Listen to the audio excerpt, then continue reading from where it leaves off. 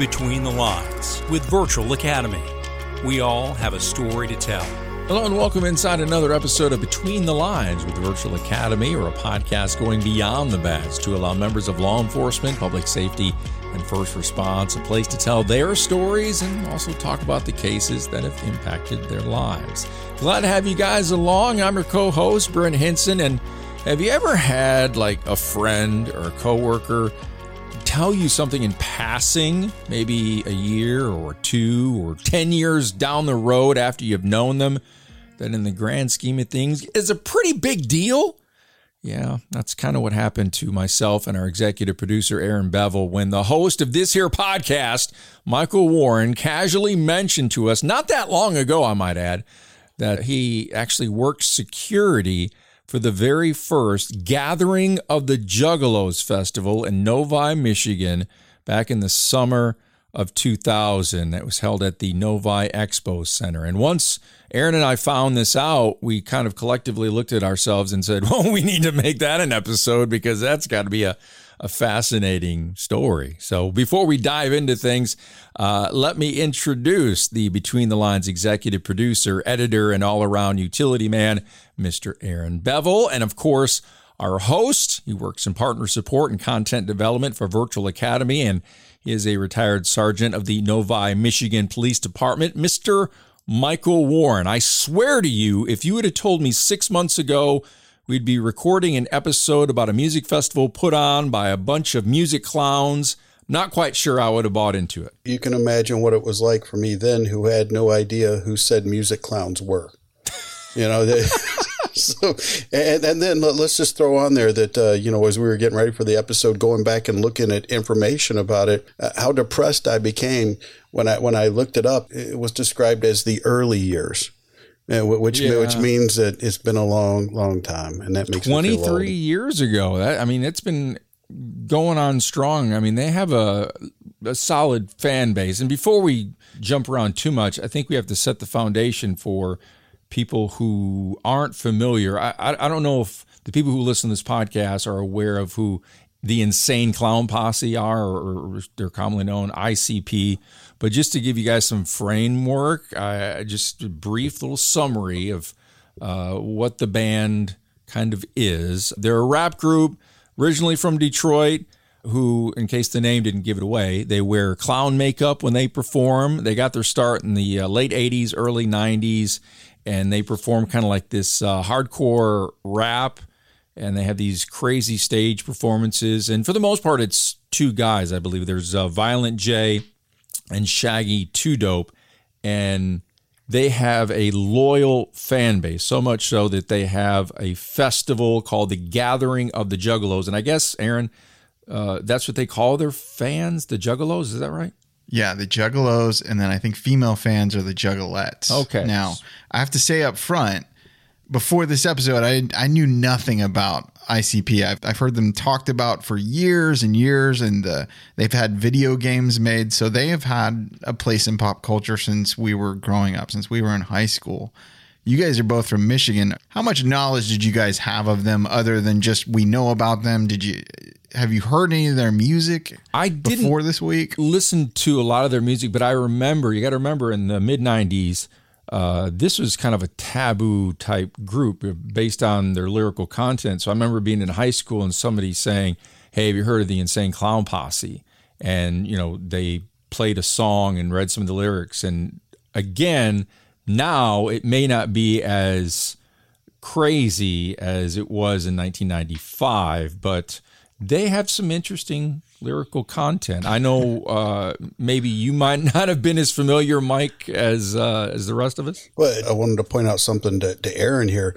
When he first started talking about this band, wearing makeup and everything, I thought we were going to start talking about Kiss, and I know what a big fan you are of that particular band. But to be very upfront, I knew more about Kiss than I did about ICP, at least until that weekend, and I probably learned a little bit more than I really cared to know. Now, I happened to see how they kind of came up with the idea. It was the brother of Violent J, Rob Bruce, said that he got the idea to have a festival for the fans of the band after going to a gaming convention in 1998 in Milwaukee. He thought, well, if we can do this with games, video games, we can do this with our fans. And this is pulled out of a Detroit News article that came out a couple of years ago. So they thought, nobody else is doing this. Why don't we do it? And the perfect place to do it, we could do it in New York, Los Angeles, Chicago.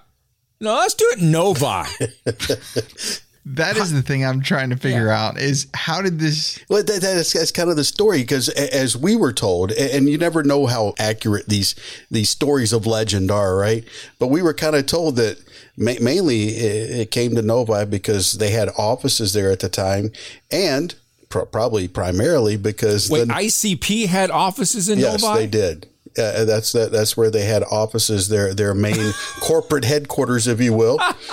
They have their own label, I wonder if right? they go to work wearing the makeup, because that would be fabulous. That's a good question. Yeah. I saw that they originally were on Walt Disney Records, and which I don't know how that happened. They got kicked off of Disney Records because of a Southern Baptist convention, I think, threw a fit and was like, we can't have these. And so Walt Disney, I think, responded. This is all from a Wikipedia article, but the Disney company responded rather that got slipped through the cracks. That these clowns, rappers, slipped through the cracks somehow at Disney, and so they kicked them off of it. Craziness. But see, I think they started their own label and their own company. Yeah. I think their label was it Psychopathic Records, something like that. Yes. It's funny. I think that they came to Novi because the Expo Center was one of the few places that was large enough that said yes. And I think the said yes part was really important. I read there's a quote in that Detroit News article that it's so funny. It really sums it up. It's a bizarro contrast because you have clown rappers from Detroit putting on a festival convention in suburban Detroit. It seems like Detroit would have made more sense, and there's got to be tons of venues for them. Maybe they couldn't secure them, or maybe it was cheaper to host it in Novi. I don't know, but when I saw the very first one was in Novi, I thought, you got to be kidding me. This is nuts. Well, Novi, that area right there, for our listeners, if you're familiar with Michigan at all, it's right near the intersection of I-96 and 275. There are a lot of hotels in the area. One of the largest shopping districts in Michigan is right there at Novi and 96, and the Expo Center at the time sat right there in that southwest corner. So there were plenty of restaurants, plenty of places for people to stay, easy access from the airport and from... You sound like you're on the tourism commission there, Mike. I mean... listen. I was signed up. I was like, I know where I'm going for vacation. Family, we're going to Novi next summer. Well, speaking of sign up, that's how I got to know it, because I signed up for the overtime, not understanding what the heck I was getting into. So, well, that's what I wanted to ask you is I want to try to do what you do and walk us through this story. So when do you first find out that there's going to be a festival coming to Novi and it features a rap group of clowns with a huge fan base, and how did you know anything about this thing?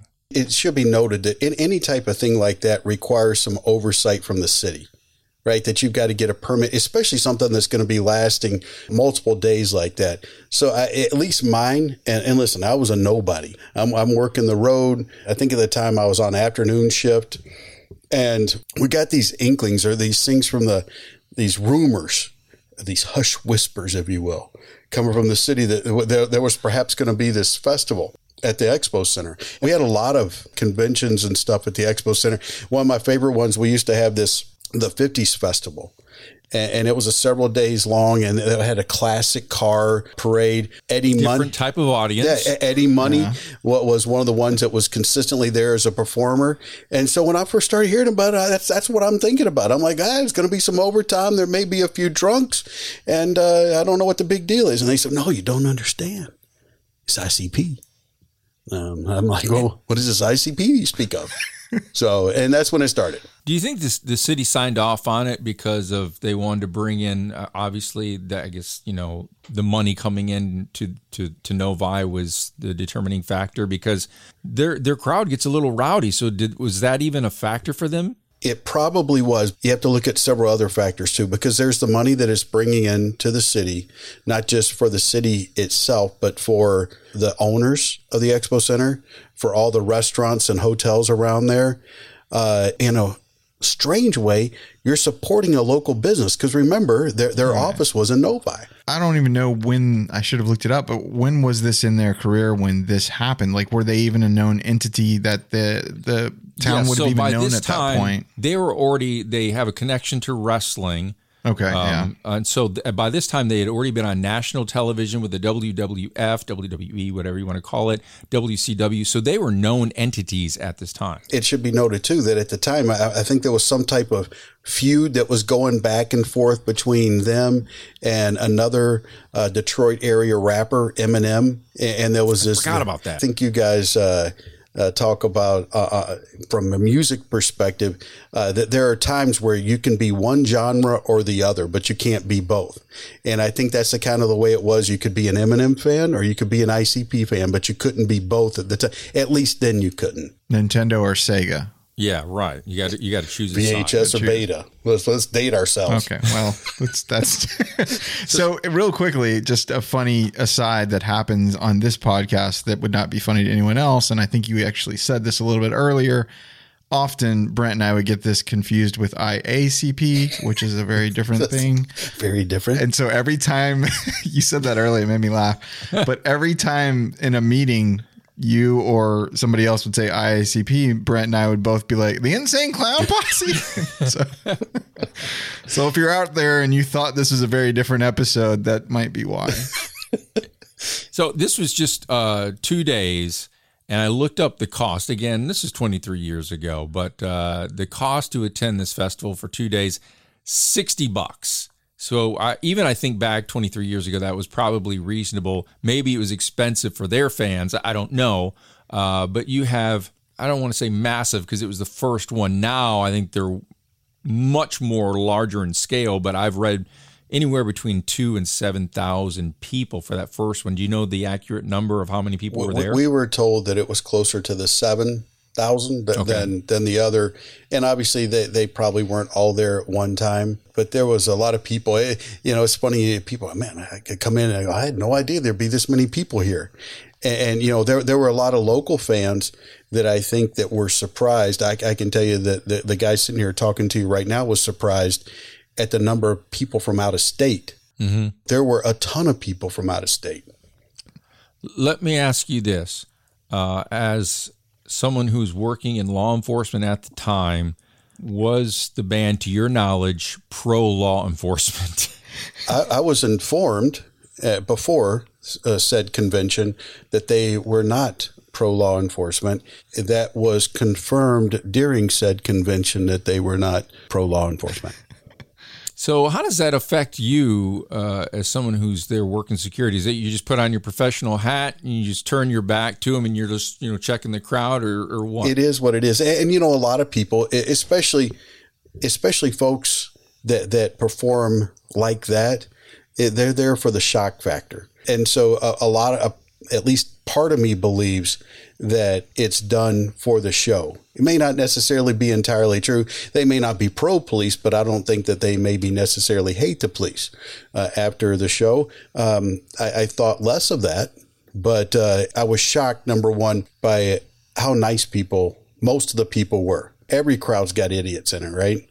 But most of the people were pretty nice. And this one right here, especially you, Brent, I was surprised at how young some of the people were. And when I'm talking young, I'm talking like 12, 13, 14-year-old, primarily boys showing up to this. They are wearing clown makeup that does appeal to a young, I don't know. Listen, I was terrified of clowns as a kid, so it does not appeal to me at all. It does not appeal as an adult.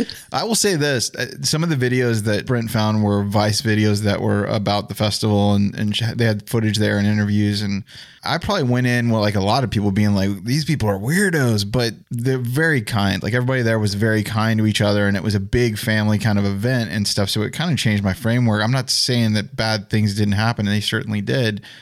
Things that sounds like Woodstock 99 and some things like that. But I think it became such a bigger thing than this band. Like it started as that thing, but then it became a whole cultural thing. I think now they're up to like 20,000 people coming to these festivals. Just for context, I think Bonnaroo this year was 70,000. So this is not an small event by any standard. One of the things I thought was interesting about this episode and why I thought it'd be interesting to hear this is becoming a bigger thing. As somebody who goes to a lot of concerts, I'm seeing more and more police at concerts. I assume they're working overtime like you were, but as we're seeing more shootings and these sort of things happening, and we saw like the Travis Scott Astroworld thing where fans died, and we saw the Queens of the Stone Age in Paris where there was a gunman. So it's a thing that you have to consider when you're going to a show. You're like, this is, things could go south really quickly with this big of a gathering. Thinking why we have police there, and when the band is actually against having police there, like, why would you not want it to be safe? And that sort of thing is an interesting conversation. Let me frame it like this. For decades, we haven't blinked an eye at extra police presence at college football games.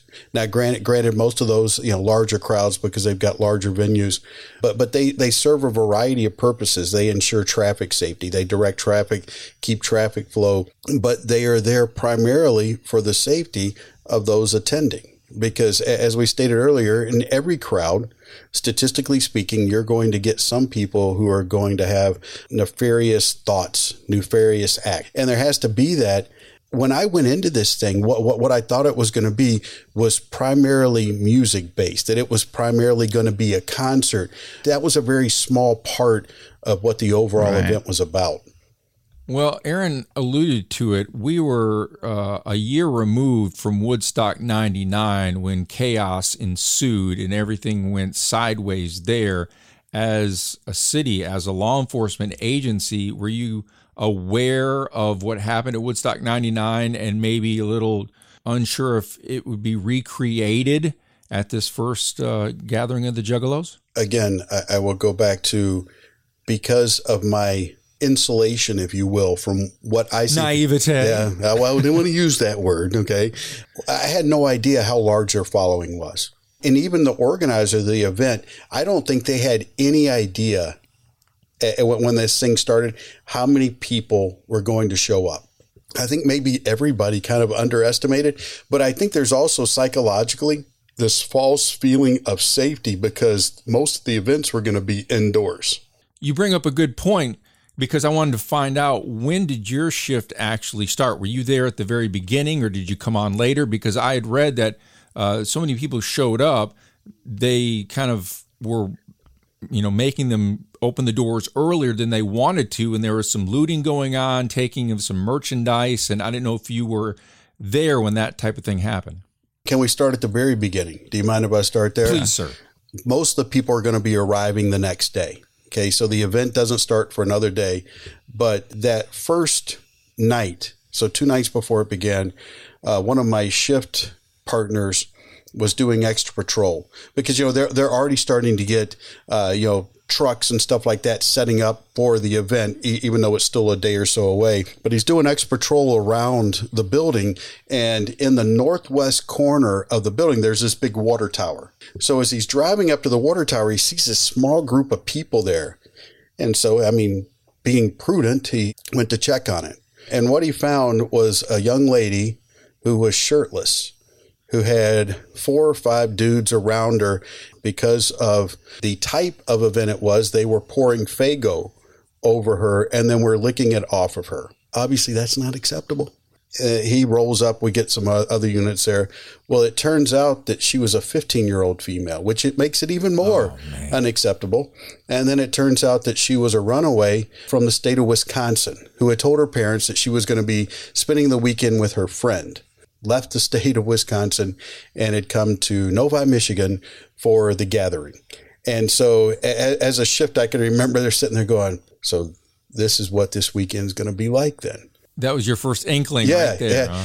Huh? And seriously, there was nobody else in line. But once people started showing up in line, and there are pictures online where you can see them, they started climbing up on the roof of the expo center and they were dumpster diving. And it just was like, hey, for the safety of everybody, you guys may not be ready, but it's probably better to give them something to do than to allow them standing around outside waiting to get in to do something. Somebody's going to get hurt. And I don't know how accurate this is, but I read this Spin had an article about 10 years ago that kind of detailed the festival. And according to Shaggy 2 Dope, he says that the group rarely makes any money from these festivals, and they primarily do it for the fans. He said, we lose big every time. We lose however many tens of thousands of dollars, but that's our gift back to the Juggalos. It's our thank you, a effing big ass parties. Well, just think about it. I mean, $60 for this event.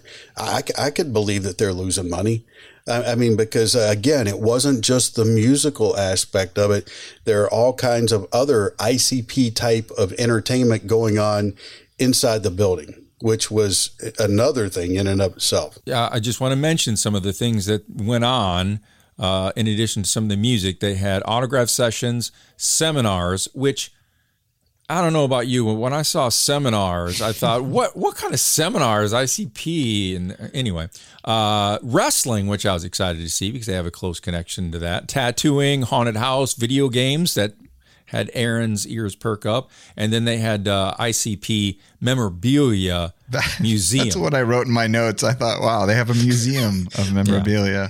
I think one of the things that happens is, and I could be wrong, but looking at the history of these in Wikipedia, every one they have to keep moving, and there's different reasons. I think like towns started being like, well, we don't want this here kind of a thing. So on the third gathering, they said that a riot ensued because police were trying to stop females from showing their breast. And apparently the crowd started like trying to get the police. So they ended up having to like tear gas the crowd as well as using pepper balls. And it took them about 30 minutes. ICP negotiated with the police to continue the festival. This is at a civic center. They had to wait for it to air out from the tear gas. From that point on, they were like, okay, we have to do this outdoors. As a city council, I'm sure that you're like, okay, there's a lot of benefits from this, but we're opening the doors to a lot of other stuff too. And you're absolutely correct. I can remember our dispatch center at night because the concerts primarily were at night and they were outdoors. Okay. And we would get people from the neighborhoods around it, and I'm not talking really close around it, that were calling the police about the loud music. And it got to the point where dispatch was instructed to tell the callers to call City Hall and complain. Because if they have the permit to do this, there's not a whole lot we can do about it. So that it's, and listen, this isn't just about music. Whenever you have big events like this in places that aren't designed, for example, for the traffic, the vehicular traffic, what you're going to have traffic backups. Yeah. There's a new convention center in Novi that has a Comic-Con there. It gets so backed up sometimes that we have to shut down ramps from the expressway, trying to push people farther away because they just get backed up and it starts causing accidents. Is it better to have an event like there in a space where help can be provided if needed, rather than what was it, the Burning Man thing that this past a few months ago, where, I mean, people were in danger of dying because they were so isolated. I don't know what the answer is. Now, you said that you found the fans to be quite friendly. Did that continue on as the festival continued, or did you get were there some animosity or any stories of things not going quite right? All right. Apparently, we weren't the only ones that had this happen. Brent, you're a wrestling fan. Live and die by it. Okay, well, then you'll appreciate this. There was some female wrestling going on inside, and I need to point out that it was inside the convention center. The girls ended up topless. So now we've got topless wrestling. And that was one of the people from my agency made the decision that they were going to try to intervene. You can imagine that did not go over very well. And so now, we've got people running. I'll ask you guys, from a non-police perspective, you have this type of event going on. The reputation, you can kind of get an idea of what may go on there. Since it's indoors, and only the people who bought tickets are the ones that can see what's going on, do you just let it go? But then you have to turn around and say, but man, there were a lot of 12, 13, 14, 15-year-old boys that were there. Yeah. I don't know what the right answer is for that. You're asking me and Aaron, we're similar of age. I'm 46. You ask me now, and I'm like, if there's little kids in there, I'm not quite sure, but their parents brought them. But if I was a 20-year-old, at that time, I'm like, let them go, man. But your perspective changes over time. I got to correct Brent there. Brent, it was amazing the number of parents who showed up and dropped their kids off there. Like they were dropping them off for school. Hey, I'm assuming like you, maybe they just didn't know. I think they probably didn't, but it's like in my line of work, this we call a clue when you're driving along to drop them off at the front door and you can see the line of people. Boy, this isn't like any concert that I remember going to. I would find it hard to believe, like you said, that you could get anywhere near this festival and not at least get an inkling of what it's going to be like inside, because it's the crazy circus. I don't know. I can understand, like, if I was that age and the cops are trying to harsh your buzz or whatever, like, but then you have a crowd and it starts to turn violent, and that's a real bad powder keg. But like in the 7th gathering, they said they originally were going to have it in Brooklyn, Michigan, but the board of Woodstock Township said they denied them the permit. So there are places that are like, hey, you guys have a reputation. We don't really want to deal with this. So they do have to keep trying to move it and find other places that are, because it's become an even bigger reputation as it's grown. It's a drain on public safety resources. Every public safety agency has an overtime budget. And if they're not contributing to help pay the overtime for the services, then the citizens are having to eat that, and you only have a limited pool to draw from. I mean, think about it. Population of Novi at that time was probably between 45 and 50,000 people.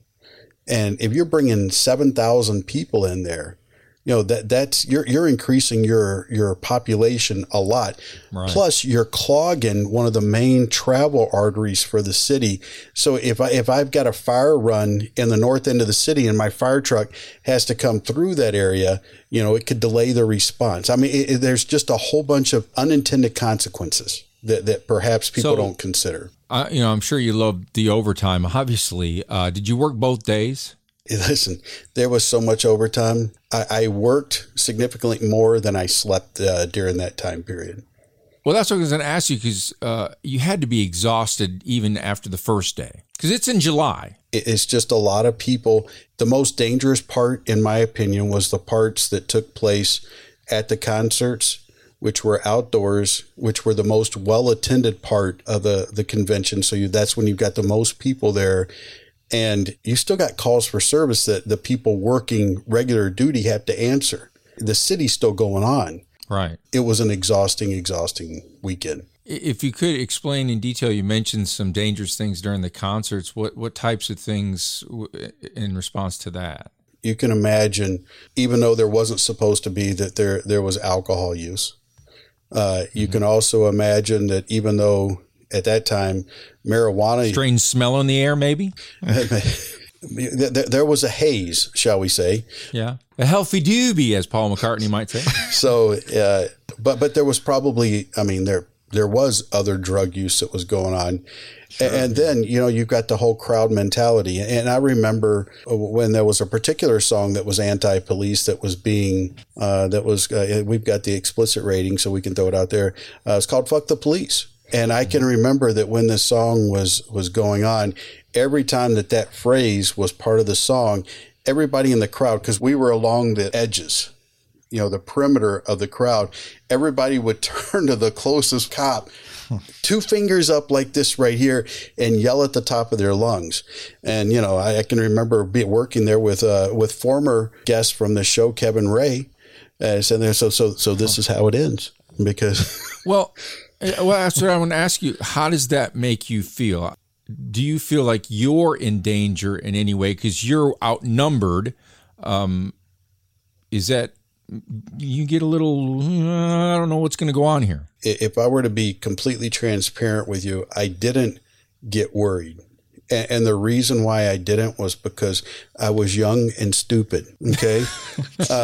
Because, there's a part of your life, especially your life as a police officer, where you will often feel like you're invincible. It wasn't true. The reason why we weren't hurt was because they didn't try to hurt us.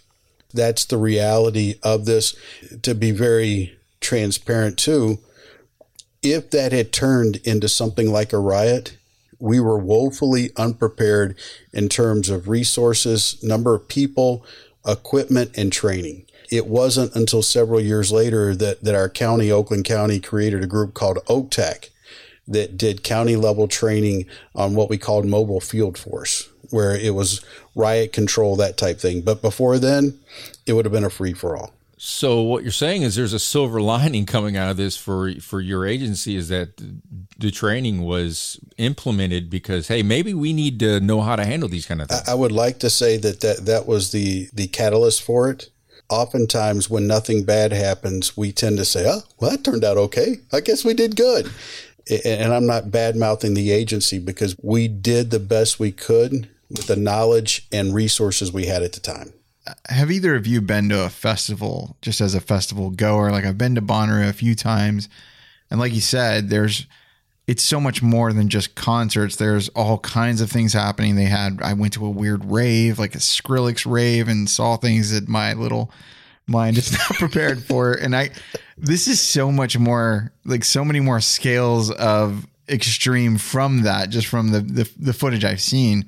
But like at Bonnaroo, like everybody's happy, everybody's friendly, and having a good time. Type environment. Yeah. But there were so many times where, like, for instance, you talked about drugs getting in there. At Bonnaroo, they make a big show of, they check your stuff as you're going in, and they're checking for drugs. Literally the first table that you see when you get past that line is quote unquote water pipes. And I'm like, what did we just do for an hour? Like, really? But you guys have been to a bunch of concerts. I think you've seen people get into the music where they start physically reacting to it. In most cases, except for you, Aaron, turn into something that was dangerous. You know what I'm saying? That it wasn't eliciting that type of response, where I think in this case right here, they did want that hyped up response, and people responded the way they wanted. And I've been to some heavy metal shows where there were moments I thought, am I good standing here, or should I? Because things have definitely turned, and you start to feel that in the air as a crowd. You start to feel when the crowd is starting to turn, and there is like a moment of like, this could go bad with mob mentality.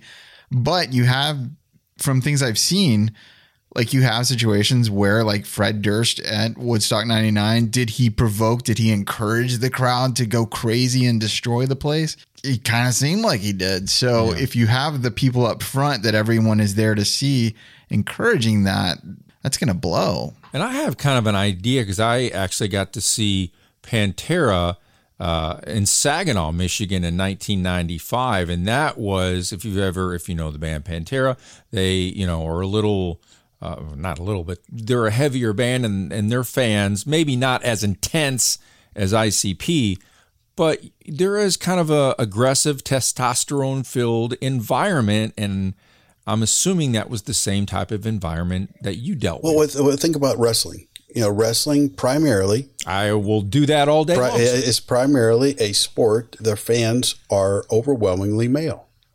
And then, testosterone is especially high in younger males. And again, that's who this group catered to. I would be willing to bet that you guys have pet peeves about behavior at concerts. There are certain things that people do that just drive you nuts. Well, one of the things that would drive me nuts, it doesn't matter if it's at a concert or if it's at a sporting event. If somebody spills a drink on me, it really pisses me off. Not at this concert. Because the accepted behavior, because one of the things that they're known for being in the city of Detroit is that they have Faygo. And they literally had 2 trailers, semi-trailers full of Faygo right up there. I remember it very clearly. It's like a rite of passage to get sprayed by Faygo. It is.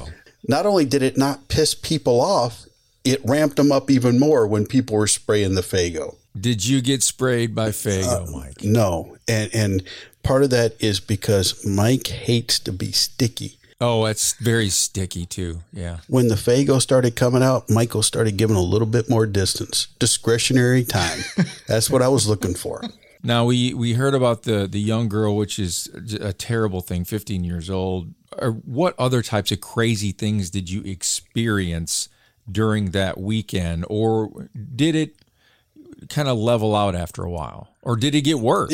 I guess it depends on your perspective. Here's some things that I witnessed that kind of made me say, Number one, I mean, obviously, when you have that many people together involved in that type of activity, you're going to have medical runs.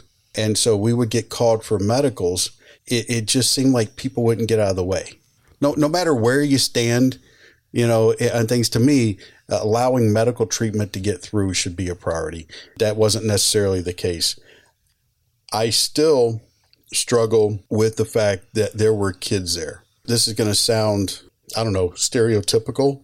It bothered me that there were so many young men there, but young men, when they get to, typically speaking, they just act goofy.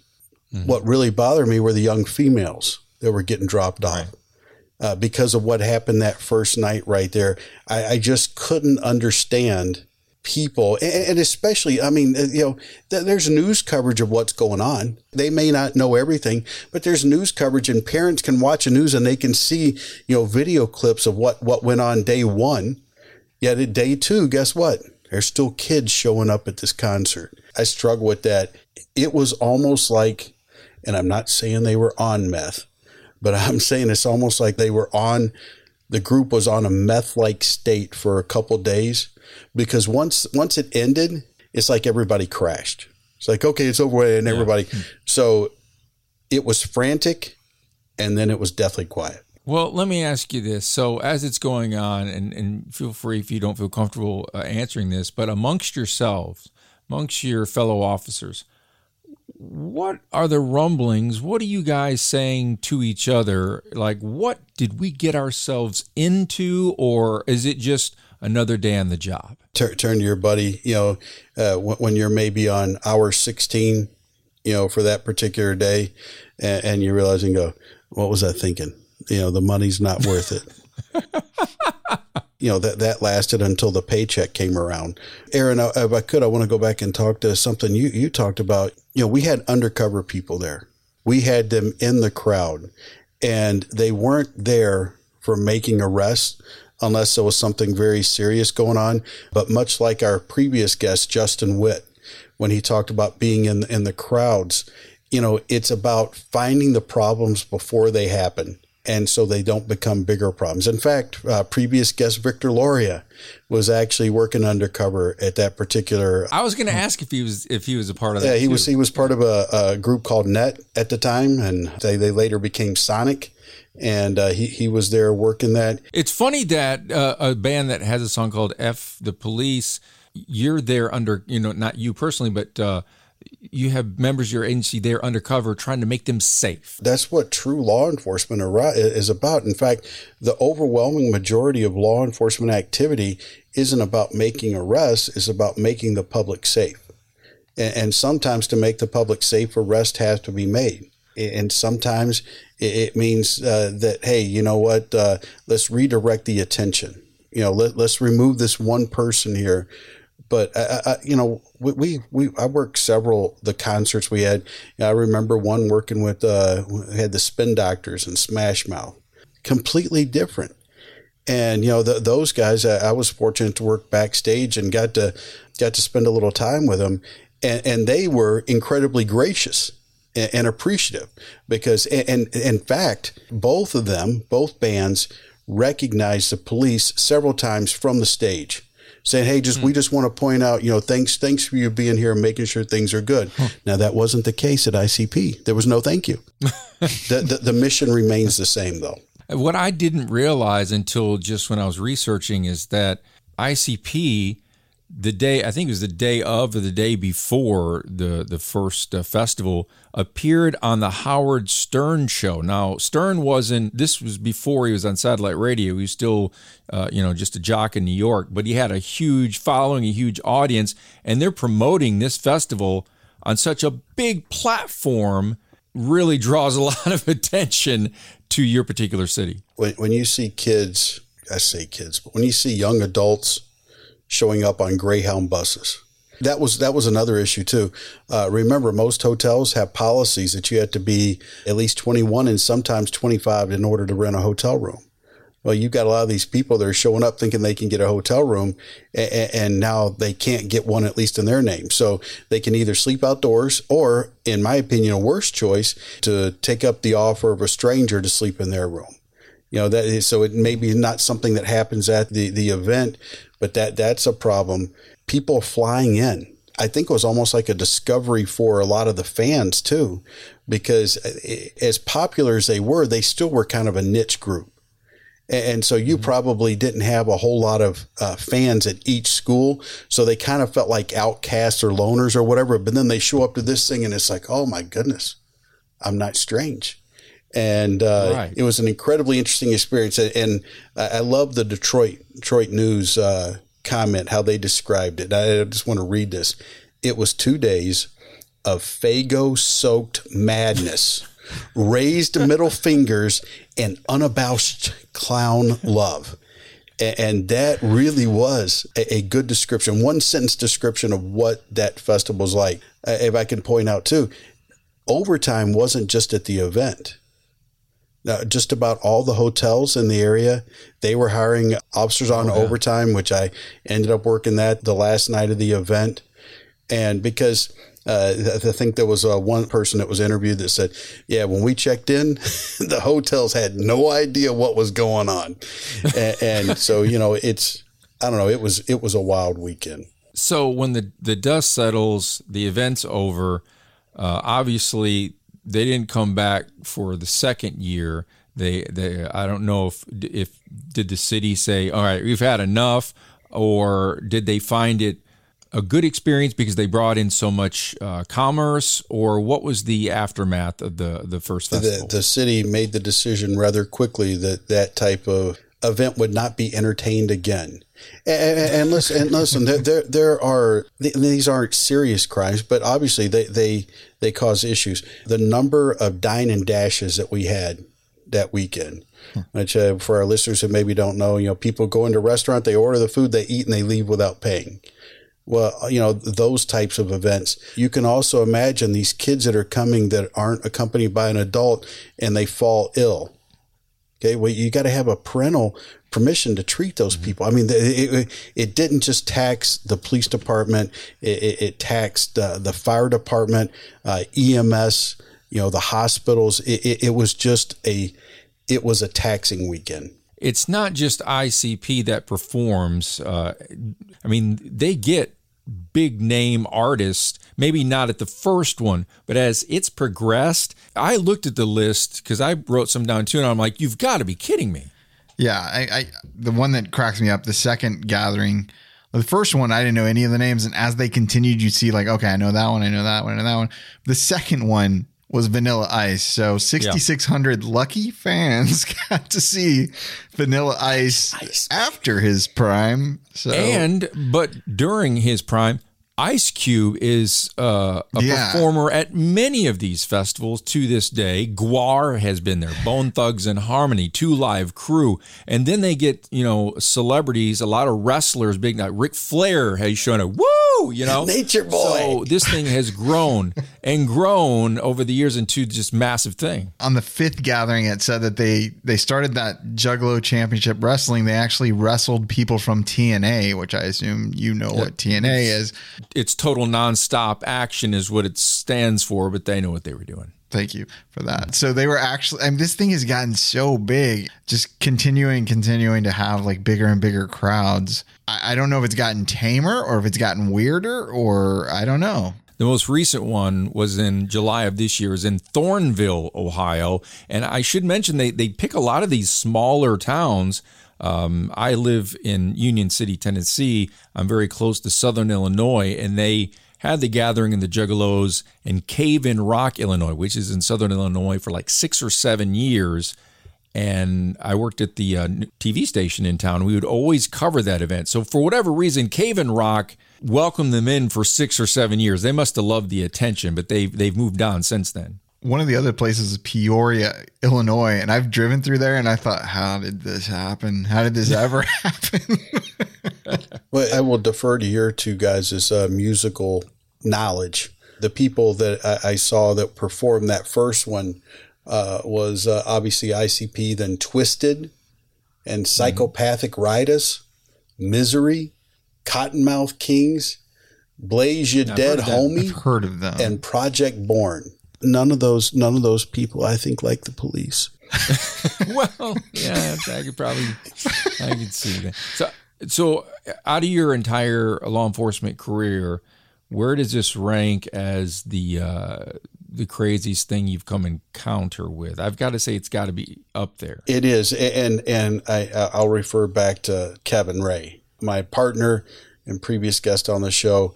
It's one of those things. In fact, I saw Kevin recently when I was out in Arizona, and we talked about this thing. And all these years later, we can laugh about it now, because we're not in any danger of getting sticky. It's one of those things. It's an experience. It doesn't necessarily mean that it was enjoyable, but it's something that stuck with you. And to be able to say you were a part of it's kind of cool. It is a moment in history. And the very first one, now it's grown 23 years later, and it's just kind of an accepted thing. It's like the very first Woodstock. I don't want to compare the '69 Woodstock to the Gathering of the Juggalos. That's what I heard. In pop culture, yeah. In pop culture, it is a major event that you were a part of. It's interesting to be in a part of it in the context of where it was. Where this wasn't downtown Detroit, this wasn't New York City, it was Novi, Michigan. And that makes the story even gooder, in my opinion. Well, to bring it full circle, you talked about the original one was $60. Now it's a 5-day festival. And was that one 2 or 3 days? Yeah, it was 2 days. 2 days. Yeah. So now general admission, $230. And then this part really made me laugh. Reasonable. Oh yeah, compared to Bonner, I think Bonner is it's like $300 or $400 for a 3 or 4 day pass. They also offered, this was in Ohio, they offered the ICP Alien Probe Adventure. The ICP? I know, sorry. Alien Probe Adventure for $350 extra, so they would take you to the forests with ICP. And these were like known hotspots for UFOs. So you go UFO tracking with the two dudes. So every year they've just got to add something. Hats off to them for their business acumen. But it's such a weird thing that I've heard of since high school. Never had any interest to go look up what they sounded like until this week. I finally went and listened to them, and I was like, well, I mean, it's for somebody. It's for everybody. It's always for, everybody likes something weird. So. But it's so strange that, we've known Mike for quite a while, and it was just maybe a month or so ago, he just casually just buries the lead. Oh, I worked security at the Gathering of Juggalos, the very first time. I'm like, what? It was definitely in a meeting where somebody said IACP. You and I both giggled about Insane Clown Posse. I think I asked, do you know any of their music? And Mike said, I was at that first gathering, and we were like, wait, what? Listen. What did you say? I don't doubt that they lose money, okay? But I would have to say that ICP has sold more bumper stickers than any musical group in history. For a long time, especially when they were based here, they were all over the place. And that's pure profit right there. I know they're making money on that. Grateful Dead bumper stickers. Yeah. Well, they can say they're not making money, but if you've seen footage of that, everyone in there is wearing ICP clothing and stuff. They're making money. Like, come on. They're making money. Just to be clear, at the IACP conference, not everybody's necessarily wearing an IACP shirt. It's very confusing when we show up. Yeah. We're like, this is not at all the Gathering of the Juggalos I thought it would be. Some poor guy makes the trip out to San Diego thinking he's going to see a Gathering of the Juggalos, and it's just a bunch of police chiefs out there. And he's the only guy there saying, F the police. Oh, wrong place. Just kidding. So I know there's got to be a large portion of the audience listening that are like, I've never heard of ICP or Insane Clown Posse, and maybe you're curious to find out more. We've got some articles, detailed articles. They're like, quotes from the people that were there. I'm surprised you didn't get interviewed for these articles, Mike. I'm a little upset that they didn't reach out to you, but Detroit News Spin, they've got some oral history stories. He was hiding somewhere being worried about getting sticky. He was not available for interview. At the time, I still don't have any tattoos or body piercings, but there were a lot of tattoo artists and body piercing folks set up inside. I was a little bit afraid to get near them. Yeah, because there's no way explaining that away once I got home. So they had those at Bonnery where you could get tattoos at little booths. And I thought, there is so much smoke and secondhand. This is not the time you want somebody to be doing like some very precise operation on you. And like, you're not going to know if it was good or not. 5 days later, when you realize, you're like, that's not a unicorn. And they're back in Nevada, wherever they live, and there's no getting your money back. So listen, we do a lot of these episodes, and there are some that are just tug at your heartstrings. And I've learned so many things, and I get a different perspective on law enforcement. This one for me has been a blast, just to hear a firsthand account of what you experienced, not really knowing what you're going to get into. This has been fantastic. I realized that I had lived a very sheltered life up until that point. Very sheltered life. And it hit you like a truck when you saw a Fago truck. Yeah. Again, we've got some articles and some links to some Vice videos if you want to check those out at your discretion. You can find out more just by going to betweenthelines.virtualacademy.com. If you were asked to work another festival, yes or no? Maybe if it wasn't ICP, you'd sign on for it, but maybe not. Listen, if we're talking an air supply, festival, maybe Peter Cetera, I'm all in. Let's go. Or your speed. There we go. I don't know. I heard Cetera gets down. So yeah, he gets crazy. Yeah, but based upon who I think listens to him, I'm not going to have to worry about people getting rush me. You got to be careful. You never know who likes Peter Cetera. You can't make assumptions.